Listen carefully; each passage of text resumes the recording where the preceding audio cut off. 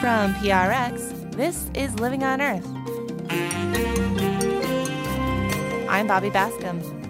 The UN has an ambitious plan to reverse the trend of species extinction. If we can get people to realize that there is a problem, I think people around the globe will put pressure on their governments to step up wildlife protection, especially as things get so bad that everybody notices. I think almost everybody's noticing. When's the last time you saw a firefly? When's the last time you saw a monarch butterfly? When's the last time you saw a bat? Also, mangrove forests are more effective than rainforests at sucking up excess carbon, and they're expanding their range in parts of Florida. 25% of Florida's greenhouse gas emissions may be reduced by the amount of mangrove expansion over the next decade or two into northern Florida and even beyond. That and more this week on Living on Earth. Stick around. From PRX in the Jennifer and Ted Stanley Studios at the University of Massachusetts, Boston, this is Living on Earth. I'm Bobby Bascom, in for Steve Curwood. Some 3,000 of the world's most powerful corporate executives and government leaders recently gathered in Davos, Switzerland, for a meeting of the World Economic Forum. The yearly event is an opportunity for this influential group to discuss their vision of an ideal future and the dangers that face the world at large. High in the agenda was climate change, which President Trump downplayed as a threat. To embrace the possibilities of tomorrow, we must reject the perennial prophets of doom and their predictions of the apocalypse. These alarmists always demand the same thing: absolute power to dominate, transform, and control every aspect of our lives. The elite participants at Davos were joined by climate activist Greta Thunberg, who spoke pointedly about the perils of turning a blind eye to climate change. I wonder, what will you tell your children was the reason to fail and leave them facing a climate chaos that you knowingly brought upon them? Our house is still on fire. Your inaction is fueling the flames by the hour. And we are telling you to act as if you loved your children above all else. Thunberg is one of many young climate activists speaking out to demand systemic change. For 5 years, the groundbreaking youth climate change case known as Juliana versus United States has been working its way through the courts. The 21 youth plaintiffs in the case argue that the federal government has failed to address climate change, which threatens their right to a livable planet. Now, before even going to trial, the case has reached what may be the end of the road. The U.S. Circuit Court of Appeals for the Ninth Circuit decided 2-1 to dismiss the case. Our legal expert Pat Parento of the Vermont Law School has been following Juliana versus the U.S. since the beginning and joins us now from White River Junction, Vermont. Pat, good to have you back on Living on Earth. Thanks, Bobby. Good to be here. What reasons did the U.S. Circuit Court of Appeals give for dismissing the Juliana case here? Well, they basically considered this case a political question. And there is a doctrine, of course, in constitutional law that the federal courts should not involve themselves in political questions that raise major policy issues that have to be decided by the other two branches of government, namely Congress and the executive branch. So this was a reluctant decision, as the court, the majority judges on the panel said, and they said, despite the compelling case that the plaintiffs had made about the dangers of climate change and the catastrophe that is looming, the courts are just not the place to go for broad-scale relief. And 2 members of the 3-member panel just didn't see a way forward. They were worried that even if they ordered the government to produce a plan to address climate change, that they wouldn't be able to enforce the plan through the traditional mechanisms of injunctions and other things that courts do. I happen to think they're wrong about that, but that's what they decided. And why do you think they're wrong? Well, in part because they jumped the gun. This case was really about whether there should be a trial and whether or not evidence should be heard. I mean, it has echoes of what's happening right now with impeachment, frankly. And usually what happens in cases is you have a lot of evidence and testimony about what kind of remedy would be appropriate to address, in this case, a constitutional violation. The underlying claim here is that the youth are entitled to a climate system capable of sustaining life on Earth. Very fundamental claim, and the Ninth Circuit panel recognized the validity of that claim, acknowledged that was a valid claim to make and a serious one. So if that's true, then you should have a trial on what kinds of remedies might be appropriate. It may not be everything the plaintiffs were asking for, which was a date certain by which we'd be at zero carbon, but it could have been a series of incremental steps where the government gradually began to withdraw support for fossil fuels and increase support for non-fossil fuels and take a whole number of other actions, managing public lands better, not investing in offshore drilling, and so forth. So the problem with making a decision at this juncture is you don't have a full record of all the possibilities that the court might use to decide what to order the government to do or not do. And all three judges in this case were appointed by President Obama. How likely is it that this court was the best chance that these plaintiffs would have for a ruling in their favor, or at least proceeding to trial, as we talked about? I think this was the best possible panel they could have drawn. And it was clear how sympathetic the judges were. Their heart was telling them they needed to do something to help the situation and address the legitimate claims the plaintiffs were making and recognize that these youth plaintiffs had no power to prevent the harm that's coming.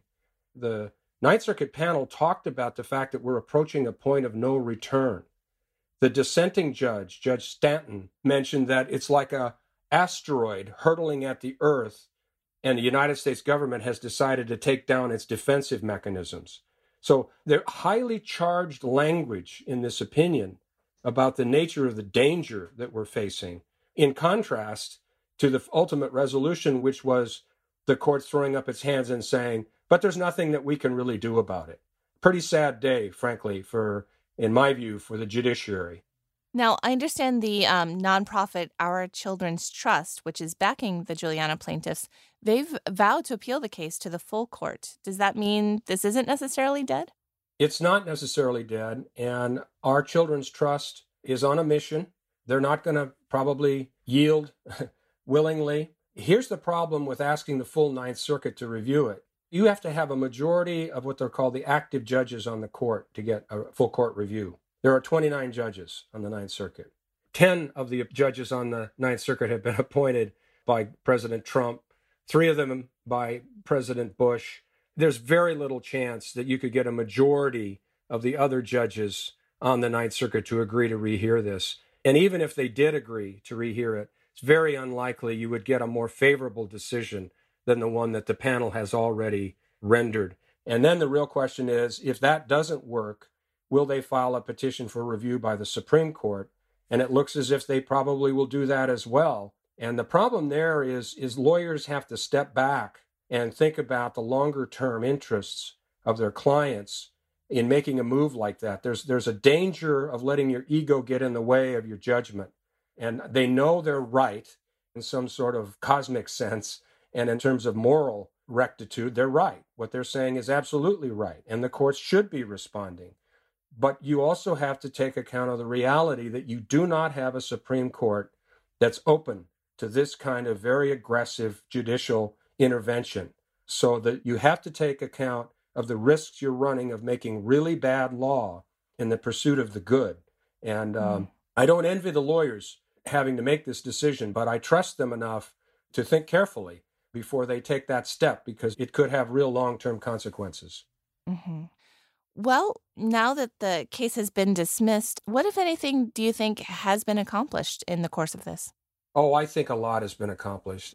They've brought so much attention to bear on this problem. They've exposed the government, not just the current government, but going back 5 different administrations, and documented in detail all of the failures of the U.S. government to address this problem, all of the opportunities that have been lost, and yet how much opportunity still remains. So just from the standpoint of building an historic record of this moment in time, the case has done an enormous amount. It's galvanized the youth movement around the world. It definitely had an impact on people like Greta Thunberg and that whole coterie of the Sunrise Movement and the Extinction Rebellion and all of that wonderful energy that's coming out of the youth and the millennials at this point. It's inspired cases in other parts of the world. It inspired the case in Colombia, where the Colombian Supreme Court ordered the government to stop deforesting the Amazon basin because of the climate impacts and impacts on biodiversity, and so on. And there are cases being brought,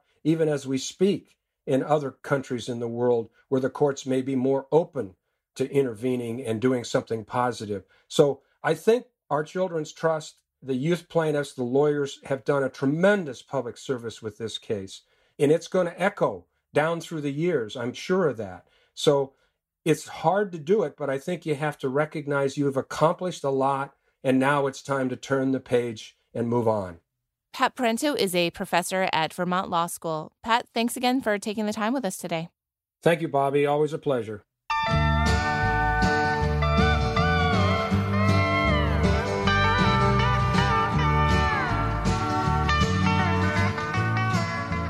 It's time for a trip now beyond the headlines with Peter Dykstra. Peter's an editor with Environmental Health News. That's ehn.org and dailyclimate.org. Hey there, Peter. What do you have for us this week? Hi, Bobby. We'll start with the very encouraging news from the European Union. They've laid out a commitment for $1 trillion in financing from the European Investment Bank and direct investment of about $100 billion to make the whole EU economic bloc carbon neutral by the year 2050. Wow, well, that's a big price tag and a big goal. But how did they get countries that are heavily dependent on coal, like Poland, on board? Well, there's the little catch. They didn't get Poland on board. They gave them a pass because Poland is so coal reliant. There were a few other Eastern European countries like Hungary and the Czech Republic that went along with this plan reluctantly. But other than that, Poland is X'd out of this plan. And of course, the UK is X'd out of the European Union entirely. Mm-hmm. Right. Well, that's certainly something to keep an eye on. It's a ambitious goal anyway. What else do you have for us this week? Well, here's a weird one, but it may be a sign that climate concern is hitting the mainstream. There's a dating site called OkCupid that filters out potential dating matches, partly by asking questions about politics. So, for example, you don't have a hardcore Trump supporter that gets paired up with a hardcore Trump resistor. That makes sense. Well, how did you come across this tidbit of information, though? Are you online dating yourself? No, I'm not. And at my age, it's more like carbon dating. But there are several websites that reported on this, including there's a great new newsletter from a journalist named Emily Atkin. It's called heated.world. They've mentioned the OkCupid site and its potential to show through that site's own polling that its own users are deeply concerned about climate action. Yeah, I'd be curious to know how many of their users say, no, climate change isn't real, not a problem. I mean, it's relatively young people usually using these sites. It's all part of making America date again. Oh, boy, you had to. Sorry. Well, what do you have for us from the History Vaults this week? The 10th anniversary of the Citizens United Supreme Court decision, one of the most momentous Supreme Court actions really in our lifetimes. On January 21st, 2010, the court voted 5-4 in favor of rolling back some restrictions on campaign financing, specifically large outside donors, particularly to ad campaigns critical of candidates, kind of enriches the TV stations who get the money and the political consultants who put the ads together, and I think creates a little bit of intellectual poverty among voters. What this decision does is it makes it much harder to put the reins on so-called independent expenditures and dark money in political campaigns, not just on the national level, but on the state house level as well. Mm-hmm. And how has all of that dark money in politics affected the environment and the way politicians are choosing to support or not support environmental issues? Well, one of the things that's happened since Citizens United is that whatever Republican concern there was among office holders about climate change has absolutely vanished. If you go back to a little bit more than 10 years ago, Mitt Romney was in favor of climate action. The late John McCain was in favor of climate action. And Governor Sarah Palin of Alaska actually had a climate sub-cabinet to address the concerns in the subarctic. All of those people changed, others changed, and the political climate on climate change is more polarized than it's ever been. Mm-hmm. So you're saying then that Republicans feel like they can't take on the issue of climate change because they're going to have all this dark money put against them if they do, from the like of the Koch brothers and such? Right, and the more moderate candidates are afraid of getting challenged in primaries by candidates backed by this dark money, who, for the most part, are in the camp of climate denial. Peter Dykstra is an editor with Environmental Health News. That's ehn.org and dailyclimate.org. Thanks, Peter. We'll talk to you again real soon. All right, Bobby. Thanks a lot. Talk to you soon. And there's more on these stories on our website, loe.org.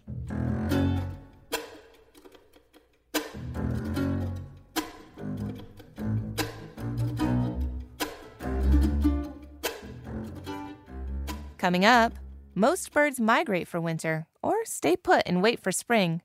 But for at least one large seabird, winter is a time of year for nesting and raising chicks. That's just ahead here on Living on Earth. If you like what you hear on Living on Earth, please join us with a gift of $5 or more. Just go to loe.org and click on Donate at the top of the page. And thank you.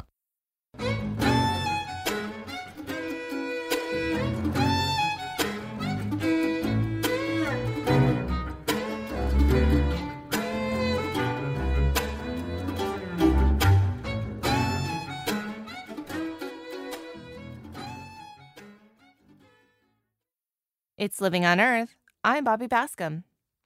A recent United Nations biodiversity report comes to the sobering conclusion that as many as 1 million species are at risk of going extinct in the coming decades, as we witness the 6th mass extinction on our planet. The report found that humans are responsible for extinction rates that are up to 1,000 times greater than what would be expected without us. As species disappear before our eyes, the United Nations and the Center for Biological Diversity have released plans which address both the extinction crisis and climate change. For more, I'm joined now by Tiara Curry. She's a senior scientist at the Center for Biological Diversity. Tiara, welcome back to Living on Earth. Thanks so much, Bobby. I'm always happy to be here. Oh, we're always so happy to have you. So this UN report says that we're in the midst of the 6th mass extinction that the Earth has experienced, the first one caused by humans. Can you give me some examples of species of animals that are staring down at extinction in the coming decades? Basically, all groups are at risk now. Birds, insects, amphibians, reptiles, mammals, coral reefs. There isn't a single taxa that isn't at risk from this extinction crisis. Even common species, vertebrate populations are plummeting around the globe. We've killed off like more than half of all vertebrate populations in the last 40 years, and insect scientists estimate that between 10 and 40% of insect species are at risk of extinction. And here in North America, the most imperiled group of organisms is freshwater mollusk. We've already lost more than 70 freshwater snails to extinction and more than 25 freshwater mussels, and 70% of the remaining ones are at risk. But across the globe, there's so many issues now, including exploitation. I mean, we could lose elephants in a couple generations. There is a beautiful little porpoise in the Gulf of California called the vaquita, and it's like a tiny dolphin, and there's less than 10 of them left. And so across the globe, there's species people have never heard of and species that are gorgeous and that everybody loves, like elephants and giraffes and vaquitas that are at risk of extinction now. I understand that a lot of the extinctions are happening in the ocean, and it's largely going unseen because, people don't live there so much. Can you tell me a bit more about the things there that are concerning you? Sure. So the ocean has done humanity a really big favor in that it's absorbed a ton of carbon dioxide, which is good for us, but it has caused the ocean to acidify. So here in Oregon, where I live, baby oysters are having trouble growing shells because the ocean has become so acidic. And coral reefs, which support so much of marine life, so many different species of marine life have some part of their life cycle on coral reefs, are at risk, so much so that some scientists estimate that we could lose all of them if we don't get a handle on ocean acidification. And then there's just overfishing. A very small percentage of all species are harvested sustainably. So that's still a big problem that all countries need to address. And then there's plastic, which causes trouble everywhere.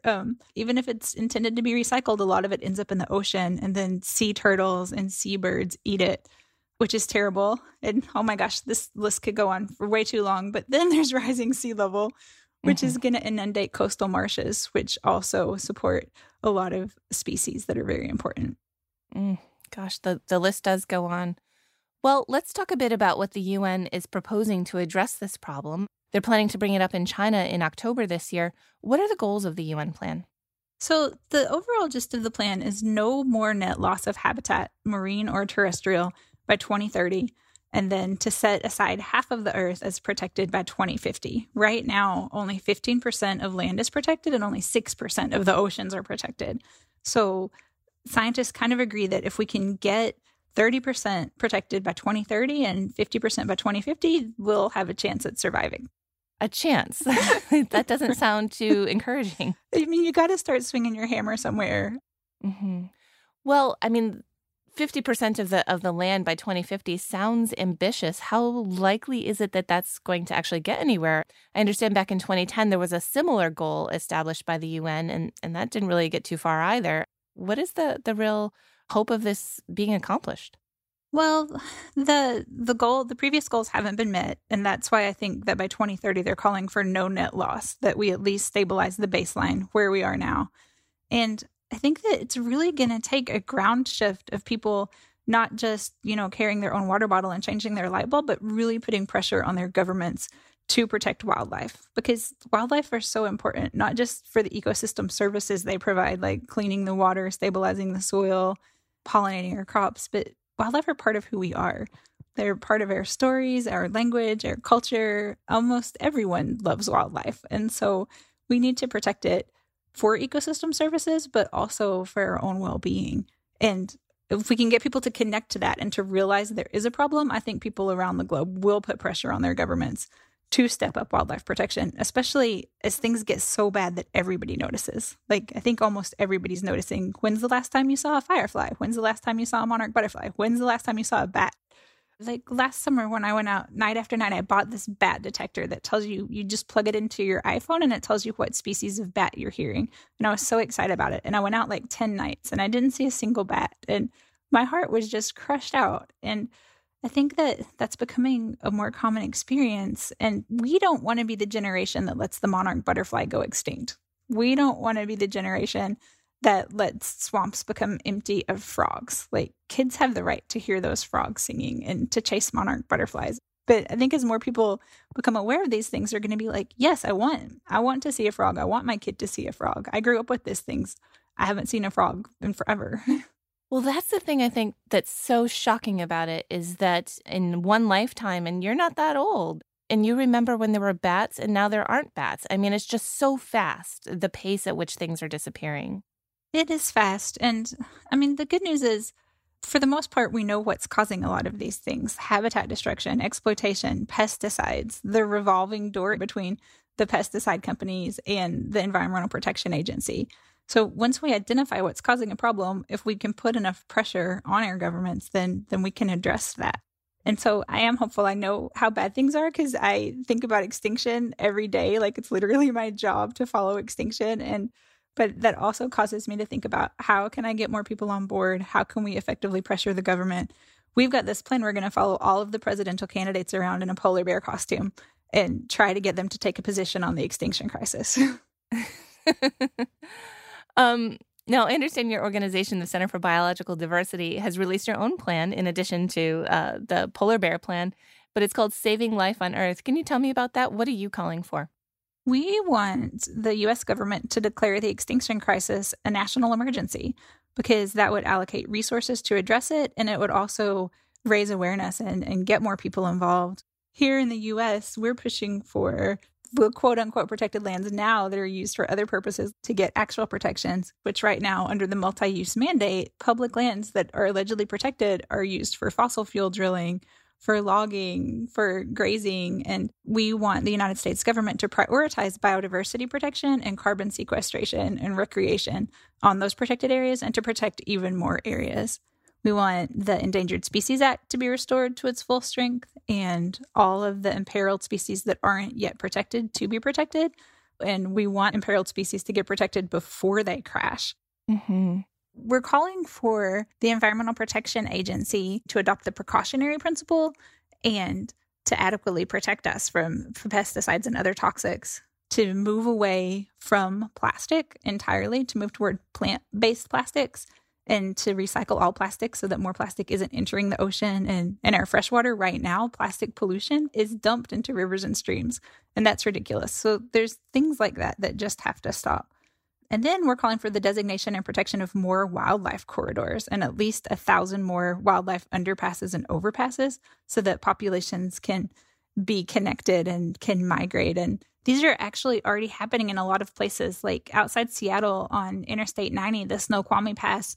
They've built these amazing wildlife underpasses and overpasses that are vegetated, and they are tall enough that elk and bear are moving through them, but they're also building habitat for smaller species like amphibians and snakes, which is amazing. So those are things that states can help with, that communities can wrap their minds around. Like, how do we create an overpass in my community? How do we get this park to go pesticide free? Like, everyone can get involved in this at some level. We have to address this extinction crisis because not just the well-being of wildlife depends on it, but our well-being depends on our actually protecting the planet. It's kind of like back in the 70s when rivers were catching on fire and the Clean Water Act was passed. We're kind of at that pivotal moment again. Things are really bad, and we really have to take national level action all the way down to local action and individual lifestyle action to protect them.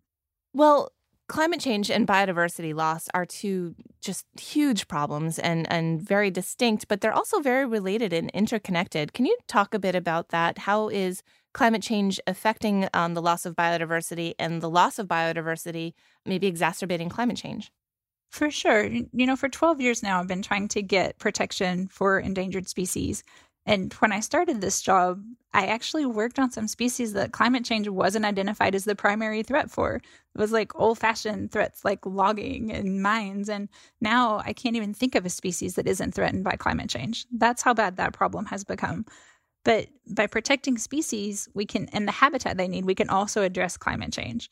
Like the northern spotted owl in the Pacific Northwest, when it was protected and they set aside some habitat for it, that sequestered a ton of carbon in the form of old growth forests. But even other ecosystems that people don't think about as storing a lot of carbon, when scientists look at it, they do.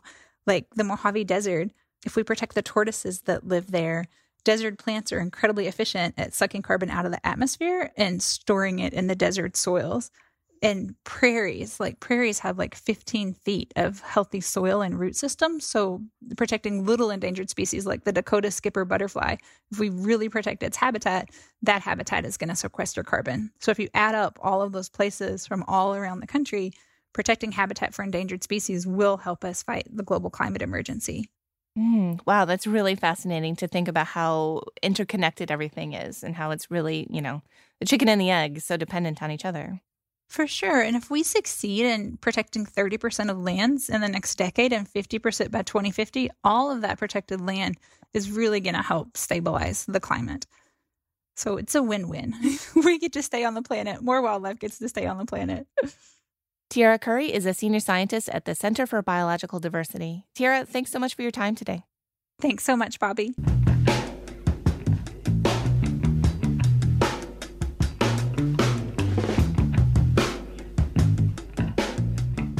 Scientists are sounding the alarm on biodiversity loss in nearly every corner of our planet. But with climate change, some important ecosystems are actually expanding. Among them, mangroves. Mangroves are hardy trees that grow in saltwater and serve as a first line of defense against hurricanes. They're also a crucial breeding ground for marine life. And now, as the planet warms, mangroves are expanding their habitat both north and south, which may in turn actually help slow the advance of climate change. Brendan Rivers is a reporter for WJCT in Jacksonville, Florida, and has the story. Danny Lippy is walking through Nice Beachfront Park just across the bridge from historic downtown St. Augustine. The park is dense with trees. Yeah, all of these are mangroves right here. Lippy is a certified master arborist, one of the professionals the state allows to trim them. I've been here since 1981, on and off, and I don't remember the mangroves like this when I was a kid. Mangrove ranges historically wax and wane with the weather, but more mangroves are arriving in northeast Florida and thriving as climate change raises temperatures. Lippy says as more arrive, they're also growing taller, blocking waterfront views and greatly boosting demand for his services among homeowners. In this situation, they're being forced to hire me. But not everyone finds mangroves to be a nuisance. Nature Conservancy marine scientist Laura Gesselbrock says their spread is helping reverse a global trend. A huge number of our mangroves, 35% worldwide, have disappeared. And a lot of that disappearance has been the result of coastal development. She says the more mangroves, the better, because the trees could actually help slow climate change. Mangroves absorb 4 times as much heat-trapping carbon as rainforests, she says. At their current rate, scientists project they could push up into Georgia within the next decade, a migration fueled by fewer freezes and stronger storms that spread their seeds. 25% of Florida's greenhouse gas emissions may be reduced by the amount of mangrove expansion over the next decade or two into northern Florida and even beyond. And they offer more immediate benefits, too. Just ask Linda Moulet, who lives in a waterfront condo in Port Orange just south of Daytona Beach. From her balcony, she can see mangroves surrounding her building's seawall. Moulet says when Hurricane Irma came through in 2017, she fared just fine. We didn't have any water damage, which storm surge is your biggest damage you have from a hurricane. Researchers say if mangroves are wide and dense enough, they can provide effective flood protection during storms. They also help fight sea level rise by raising the height of the coastline. That's why University of California, Santa Cruz researcher Michael Beck is partnering with FEMA and the insurance industry to fund their conservation and preservation. Without mangroves, we think that on average, damages to properties from storms would increase by 16% annually. He says they're credited with preventing $13 billion in property damage in the U.S. each year. Brendan Rivers is a reporter with WJCT in Jacksonville, Florida, and host of the Adapt podcast. His story was produced in partnership with Climate Central, with reporting from Ayurella Horn-Muller.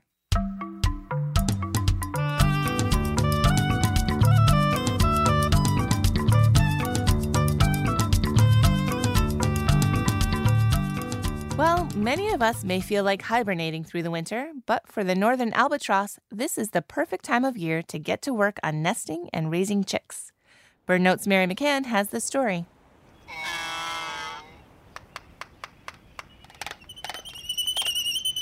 Midway Atoll, a small island more than 1,200 miles northwest of Honolulu, is the winter home for nearly 1 million nesting albatrosses. Most are Laysan albatrosses, huge, handsome seabirds with white bodies and dark, saber-shaped wings 6 feet across. Laysans return to Midway in November to breed. Roughly 450,000 pairs wedge their way into a scant 2.5 square miles of land, creating one of the world's most spectacular seabird colonies. It may seem curious that Laysans nest in winter, when most birds nest in spring and summer. But these big birds forage mostly at night, so the longer hours of darkness in winter provide more time to find food for their rapidly growing chicks.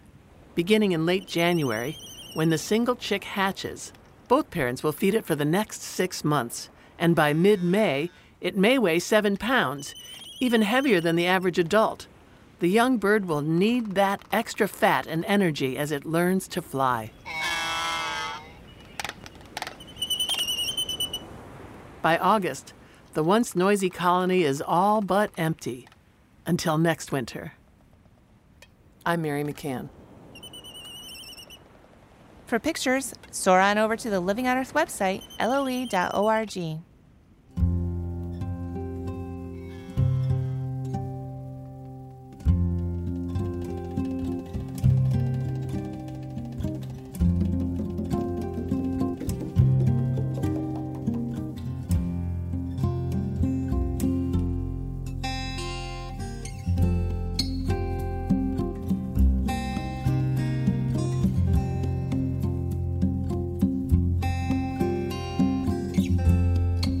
Coming up, climate change has the Arctic warming at a faster pace than nearly any other region on Earth, and Norway is already feeling the heat. That's just ahead here on Living on Earth. Hey, Anna, do you want to come check out our new sponsor's website? Yeah, that sounds good. Who's our new sponsor?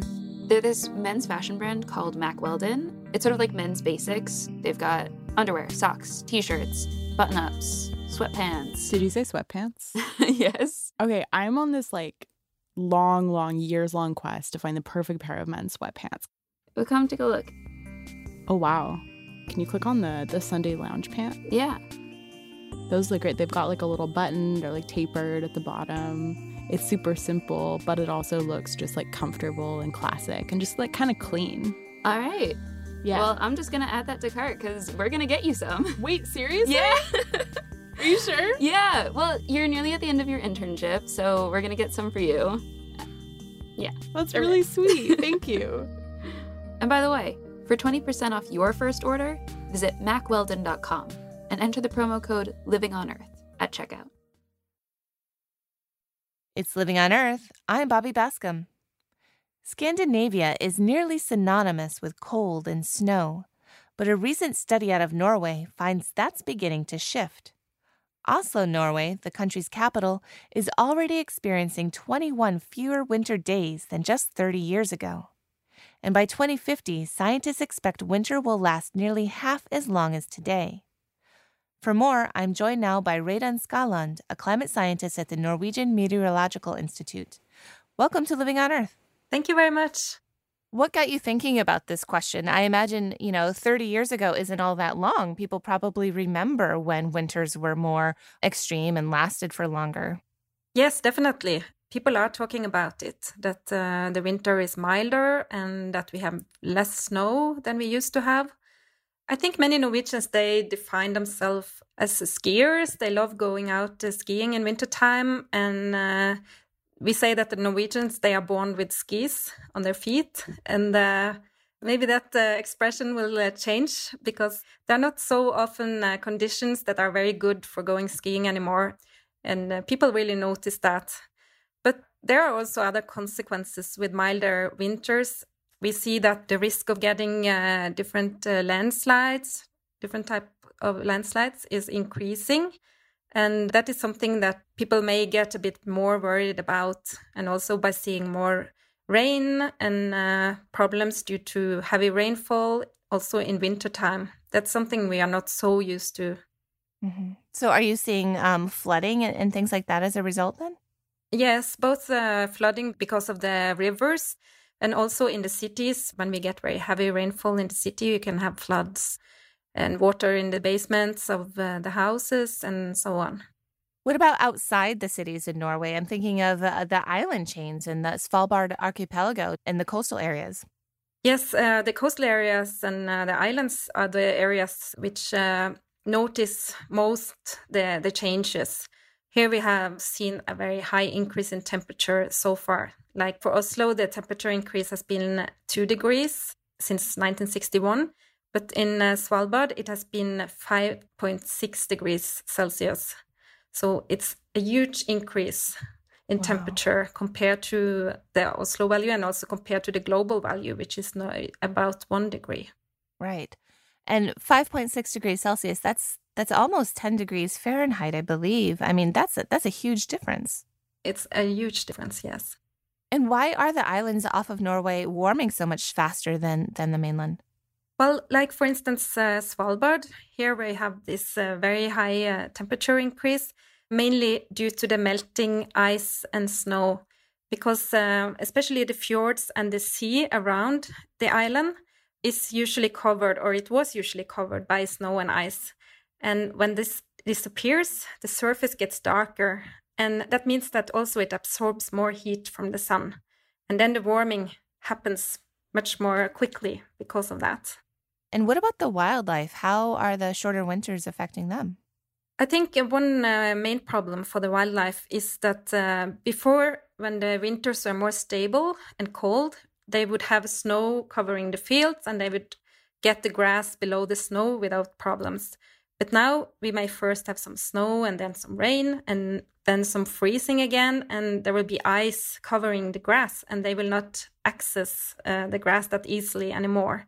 So I think like reindeers and elks and deers, they may have more problems getting food now and in future than they used to. So we have to be prepared for more extreme weather and the consequences that this will give for Norway. Reidun Skaland is a climate scientist with the Meteorological Institute in Norway. Thank you for taking this time. It was a pleasure.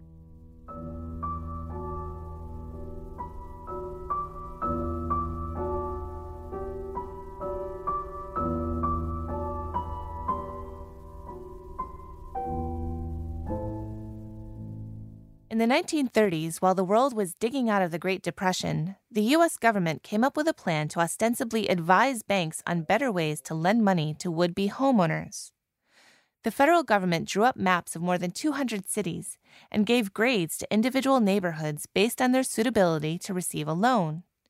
A-grade areas were outlined in green. They were largely suburban and white. On the other end of the spectrum, D-grade neighborhoods were outlined in red. They tended to be in city centers and black. In fact, minority neighborhoods were more likely to be inside a red line despite similar household incomes, home age, and other risk factors in white communities. In a practice that came to be known as redlining, banks used the government's racist recommendations to deny home loans to minority residents. Nearly 100 years later, the legacy of redlining is still evident today in a myriad of ways, including the exacerbated effects of climate change. In a recent study published in the journal Climate, researchers found that redline neighborhoods, still today predominantly made up of minorities, are up to 10 degrees hotter than other neighborhoods in the same city. A lead author of this study is Portland State University professor Vivek Chandas. What we wanted to look at is just one climate-induced stressor that we know is going to increase in frequency, magnitude, and duration over the coming decades, and that's urban heat. Urban heat kills more people than all other natural disasters combined in the U.S., and it particularly is a very selective killer in that the people who have died have been historically underserved communities, historically Black communities. And so we wanted to see, was that policy that was fundamentally based on race and social class, was that playing out to affect the communities today in terms of who's exposed to those intense heat waves at a much higher magnitude than others? And what we found was that pretty much across the country in the 108 cities we looked at, those areas that were hotter were those redline neighborhoods. And to be clear, I mean, this is the same city we're talking about. So you're sitting in Portland, Oregon, which I believe was the city with the highest discrepancy of temperature in these redlined areas versus non-redlined areas. But why is that? I mean, why within the same city are you seeing such a dramatic temperature difference? The temperature differences are largely a factor of differences in the physical environment. So what is in those neighborhoods now that were formerly redlined? And what we see consistently is that those neighborhoods are often either right on top of or adjacent to industrial areas. Those areas are often where the biggest freeways or highways were put in the 1950s. We see those areas as often having a lot fewer trees and a lot more impervious surface, or that kind of concrete or asphalt that really absorbs heat over time. And so this is a phenomenon that is consistent across these cities we looked at. And these historically redlined areas have the built environment that absorbs the sun's radiation and amplifies temperatures a lot more. And as you were saying, Portland, Oregon is top of the list, though Denver, Minneapolis, Columbus, Jacksonville, Philadelphia, Louisville, Baltimore, they're all in that top range of cities as well. Well, what kind of effects do you see in communities that are hotter than others? I'm thinking of even crime. I mean, I know I get cranky when it gets hot out, and we routinely see spikes in crime rates in cities, particularly when it gets really hot. Do you think that any of that can go back to this policy? Yeah, so we've seen that people's behavior changes when it gets hotter. We've seen, for example, more use of energy. We've seen greater hospitalizations. We've seen more issues of road rage and violence that happen when things get hotter in cities. And what that really comes down to is our mental health ability to cope, as well as our physiological ability to cope, and health impacts from increased heat as well. So we can talk about children that are exposed to heat. We've seen studies come out about how children at school are not able to focus, are not able to actually do well and learn as a result of hotter classrooms or hotter environments. And so that can have a long-term effect on an ability to actually complete school, and that leads to a whole series of outcomes as well. We see this playing out in terms of our financial health. People are running their air conditioner much harder if they have access to air conditioning, have financial resources to run it. So that's money that's going away from other things like food or education or health that can be some of the basic needs for a community. And then, of course, we have older adults, particularly those that have pre-existing health conditions like asthma or any kind of heart condition. We've seen more recent work that's been done on stroke, brain health in terms of heat, and that can have profound effects as well. Working with some folks at UCLA Medical School to try to better assess some of those impacts. And there's no shortage of heat and health-related impacts that are occurring. We had a story on the show recently in which we talked a bit about the dramatic difference between white and African-American babies in infant mortality rates. And the statistic that really struck me is that a Black woman with an advanced degree is more likely to lose her baby than a white woman with an 8th grade education. So it's not about affluence. It's not about, education. To what degree is it possible that living in hotter communities is putting a physical stress on pregnant African-American moms and resulting in higher infant mortality rates for them? Right.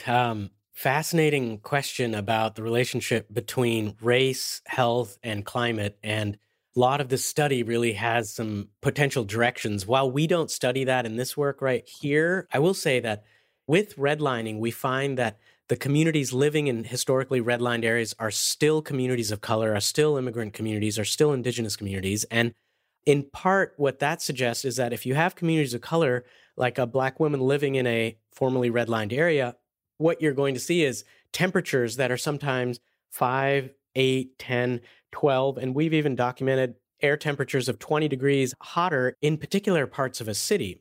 So if you're talking about a 90-degree day for one part of the city, another part of the city could see a 110-degree day. And once you cross that around 98.6, about 37 Celsius degree, our body is trying to cool down. So our body uses sweat to be able to cool itself down. And not a medical doctor, though, in collaboration with them, I've learned that this sweating process really helps us cool down. Though if the ambient temperature is hotter than 98.6, and if the humidity levels are high, we could reach this threshold called wet bulb temperatures.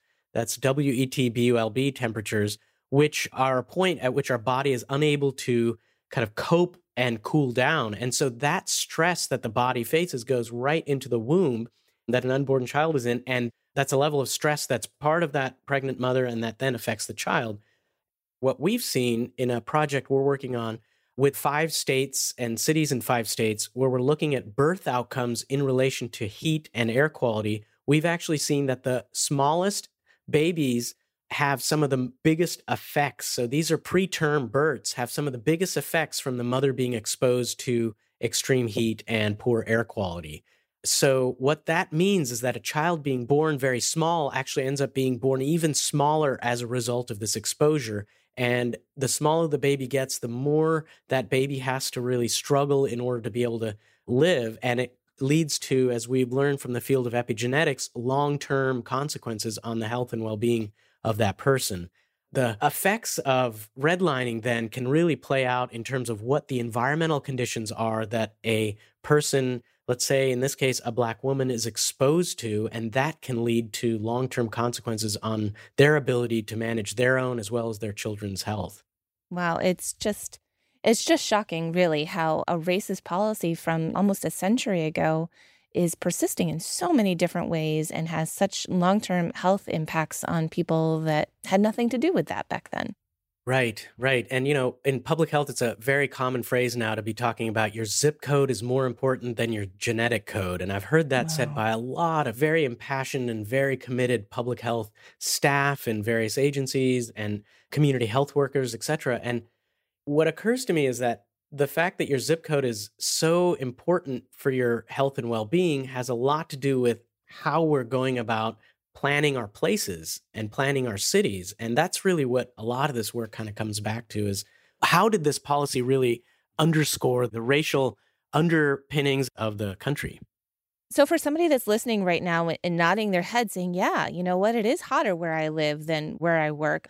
Maybe I'm living in one of these communities that's suffering from these racist practices. What can you say to those people? Part of my job is to study cities. And I've heard a lot about people really pointing and blaming and saying, I wish people in that neighborhood would take better care of their place, or I wish they would be more engaged, or I wish they would be doing things differently. And there's a lot of this that I hear from communities that I talk to about blaming communities of being kind of, quote, sketchy or being, quote, not really worth visiting. And these are things that really hit me pretty hard because I see through studies like the one we did that this was a very systematic process that actually is no fault of the people that actually live there. And I guess that's really kind of at the core of what I'm hoping that this study will help reveal, is that these are kind of underlying challenges that have been there in a long time. And our work then in front of us is to be engaged with the planning that's happening in our backyard, with the planning that's happening all around us, and to be kind of really mindful about the fact that the decisions made today could have repercussions 20, 50, 100 years later, and to kind of go into this planning process thoughtfully and with a recognition that these historical practices are things we have to undo and things we have to center in our current work, climate or otherwise. Vivek Chandas is a professor of climate adaptation at Portland State University and co-author of the recent study. Thank you so much for taking this time with me. Thanks so much for your interest.